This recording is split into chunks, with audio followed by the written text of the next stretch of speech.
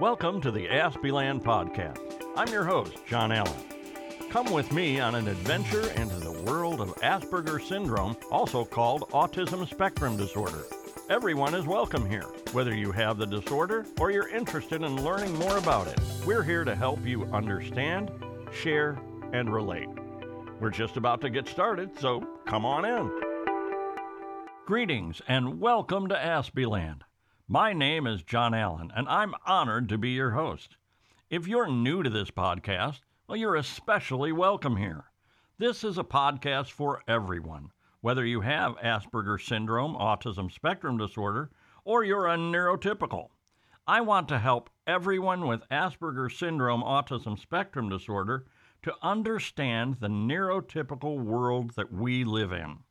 And I would like to help those of you who are neurotypical not only become better informed about how Asperger's syndrome and autism spectrum disorder is, but to help you to reach out and make relationships happen for everyone who may have Asperger's syndrome, autism spectrum disorder, or other neurodiverse conditions. The idea here is to bridge the gap of understanding with each other, learning to accept one another, and we do that by looking at life through each other's eyes. Let me start out with a story.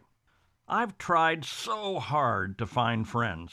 Heck, just trying to get people to recognize that I even exist was a monumental effort. I wanted so badly to have friends, or even acquaintances for that matter. When I was young, I would walk to school and I'd see the other kids with friends hanging around them, and I'd think, gee, how nice would it be just to have one person to walk and talk with. Okay, so I wasn't exactly the best-looking guy in the neighborhood, to be honest, but I figured that it shouldn't matter much. A real friend likes you for who you are, not how you look. That's what I tell myself. Well, once in a while, a kid would walk up to me and ask if we could be friends.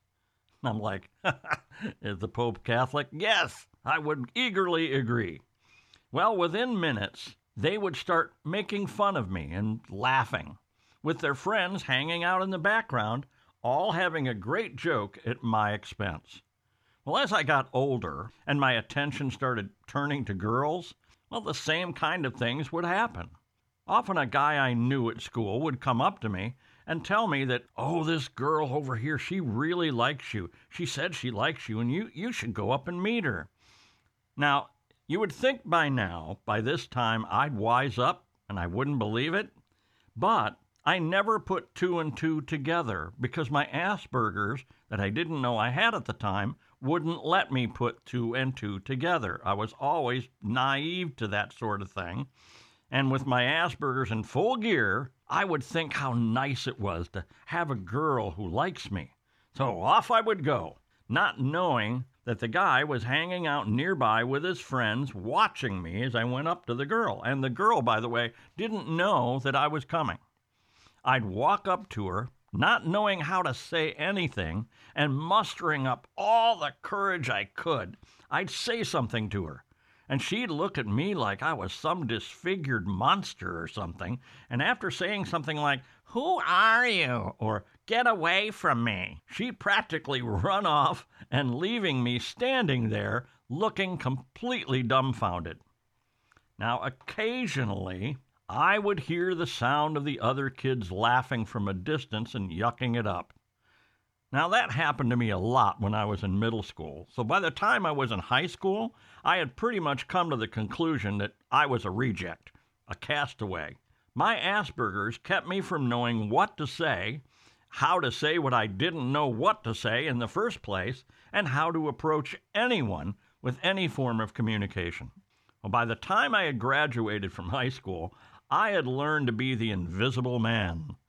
I didn't have a real true friend in the world. I had some acquaintances, and I was beginning to get the knack of being by myself everywhere I went. I had accepted the idea that I was someone that nobody was interested in. I had connected the previous experiences of all the rejection, and I connected that with the future experience that I might have with other people. I would just automatically assume that the same thing would happen over and over again. So I learned to eliminate the problem by simply saying to myself, people just want to make fun of you because you're different. Oh, as a result, I avoided people simply because I thought that about them. I connected those dots of my experiences to my failures, and I was engaging in a form of conditioned response. Well, in this episode, I'm going to talk about how we think, and more importantly, how we believe the way other people think. And as I was considering a title for this podcast, I remembered an old Frankie Avalon Annette Funicello song, straight back from 1965. It's called I Think, You Think. It's a song about the assumption these two teenagers were making about what they believed about long-term relationships and dating. Anyway, I thought it was apropos, so I decided to call this episode, I Think, You Think. And before we get started, let me first thank all of you for continuing to listen to our podcast this new year. Thank you for rating and reviewing. Now, most of you know that I don't pay anyone anything to advertise this podcast, so your rating and reviewing really helps me get the word out. And the website, aspieland.org, has a whole new look, and I'll soon be adding more interesting things for you as we go throughout the year. Remember also, please subscribe to the podcast, not just by subscribing on your podcast player, but on my website. Go to the subscription page, fill out the form. It only takes a minute, and it really helps me know about who and where we're reaching out to. All right, let's get back into I think, you think, they think, we think, I think, they think, we think. Let's just get back into it. Now, we all have conditioned responses to different things.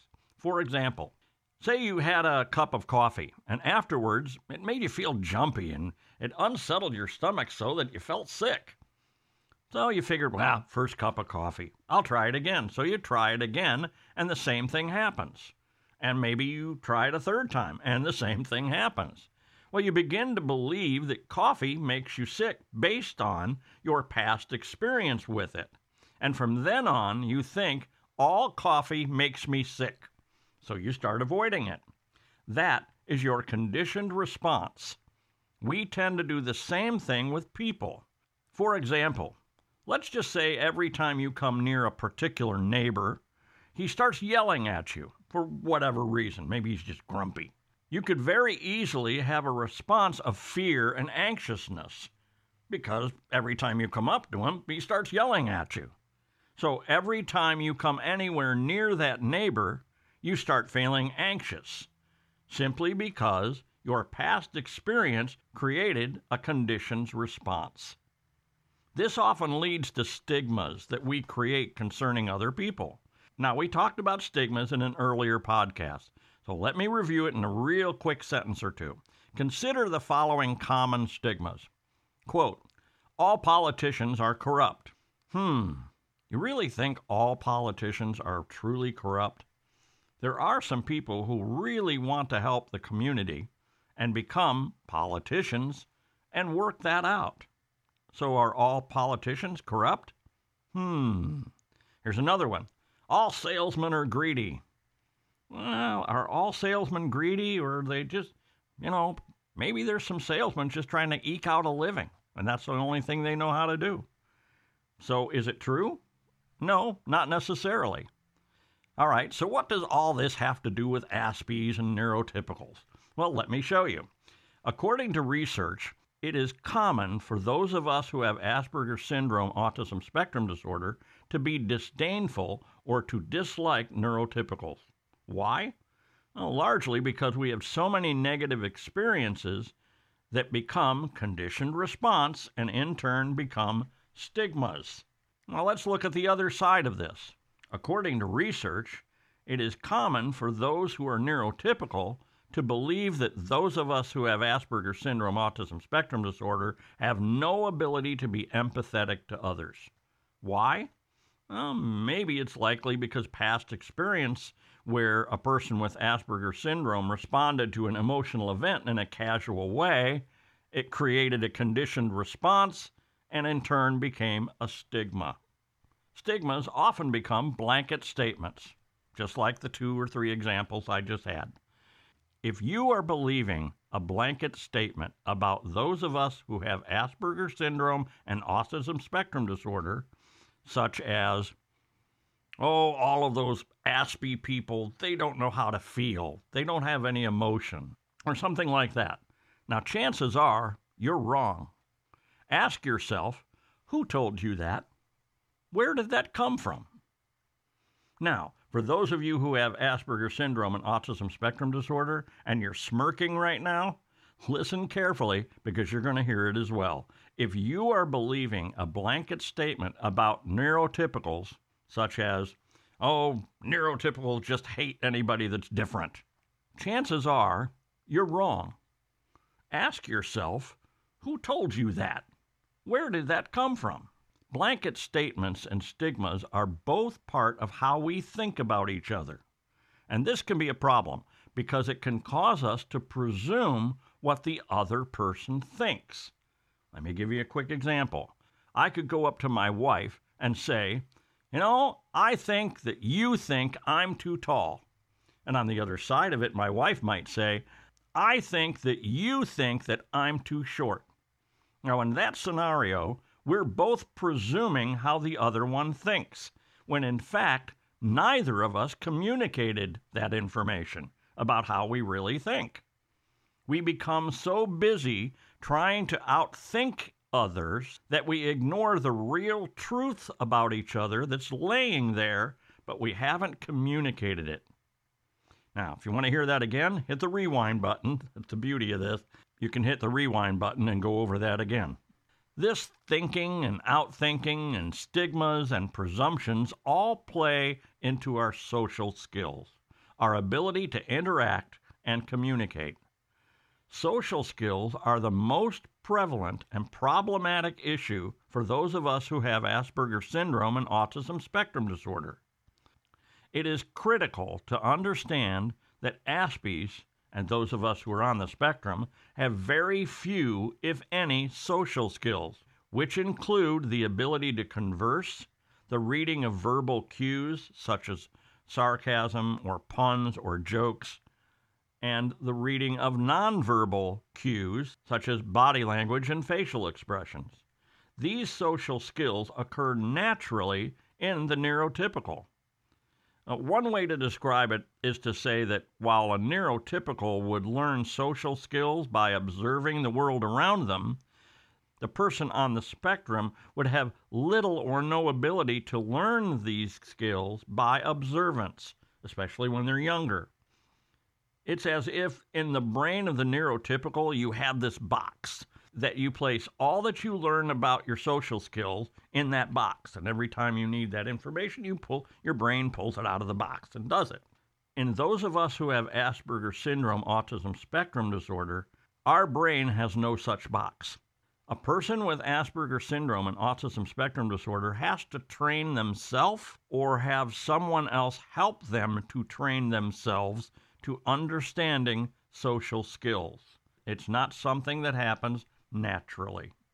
Now, the purpose of this podcast is to bridge the gap of understanding and to bring acceptance between those of us who have Asperger's syndrome and autism spectrum disorder and those who are neurotypical. By communicating and understanding each other, we begin to learn to accept one another, which helps us build relationships and strengthen our ability to cope with everyone around us. That makes the world and all of the diverse people in it a better place. Now, for the neurotypicals in our audience, in order to have this kind of understanding, you need to learn how those of us with Asperger's syndrome and autism spectrum disorder think. It is fairly common for those of us with Asperger's syndrome, autism spectrum disorder to think linearly, sort of in a straight line. Technically, it's called concrete thinking. I prefer to call it linear because that kind of means like a straight line. We consider facts more easily than emotions. Emotions are wild and variable and somewhat unreliable, but facts are what they are and they're easy to draw conclusions with. For example, 1 plus 1 is 2. 1 plus 2 is 3. 1 plus 3 is 4, and so on and so on. It all goes in a straight line. Now, you may remember from previous podcasts that I mentioned how those of us with Asperger's syndrome and autism spectrum disorder speak and understand literal statements. For example, if a neurotypical hands somebody with Asperger's syndrome a plate that has crumbs and old food and stuff on it, and they say, "Here, would you get rid of this for me?" Well, the Aspie, or person on the spectrum, would take that and throw it away. And they'd come back, and the guy would say, "Where's my plate?" You didn't mention anything about the plate because they took that statement literally. Our thinking is very much like that. We tend to take things at face value. Abstract meanings are not grasped without some kind of explanation. For example, a person with Asperger's syndrome and autism spectrum disorder would argue that a person in a glass house shouldn't throw stones because it'll break the glass. The metaphor in that phrase is completely lost because our thinking is at face value. Consequently, when you talk with an Aspie, understand that you need to talk straight, without sarcasm or puns or metaphors or anything like that.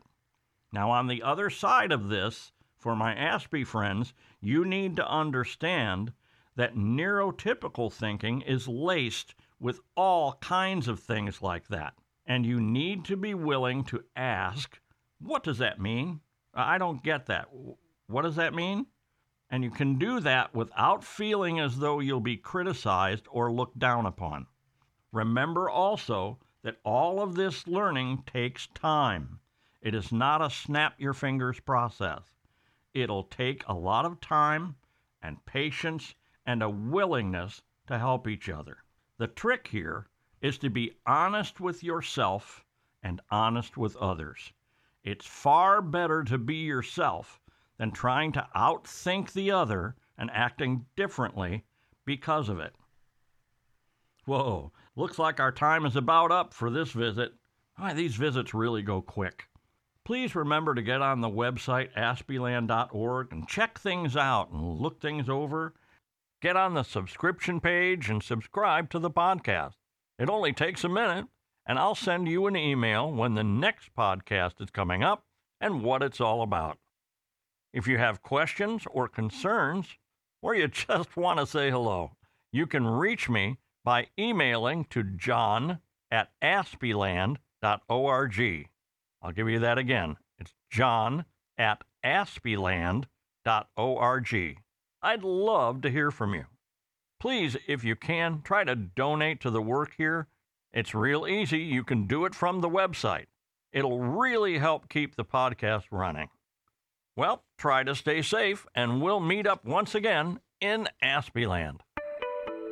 Thanks for listening to the Aspieland podcast. If you like this podcast, pass the word. This podcast is for everyone, whether you have Asperger's syndrome or not. Because the more who listen, the better our opportunity to become more sensitive and compassionate, not only to those who have the disorder, but to all humankind as well. Thanks for visiting, and I hope you'll listen again.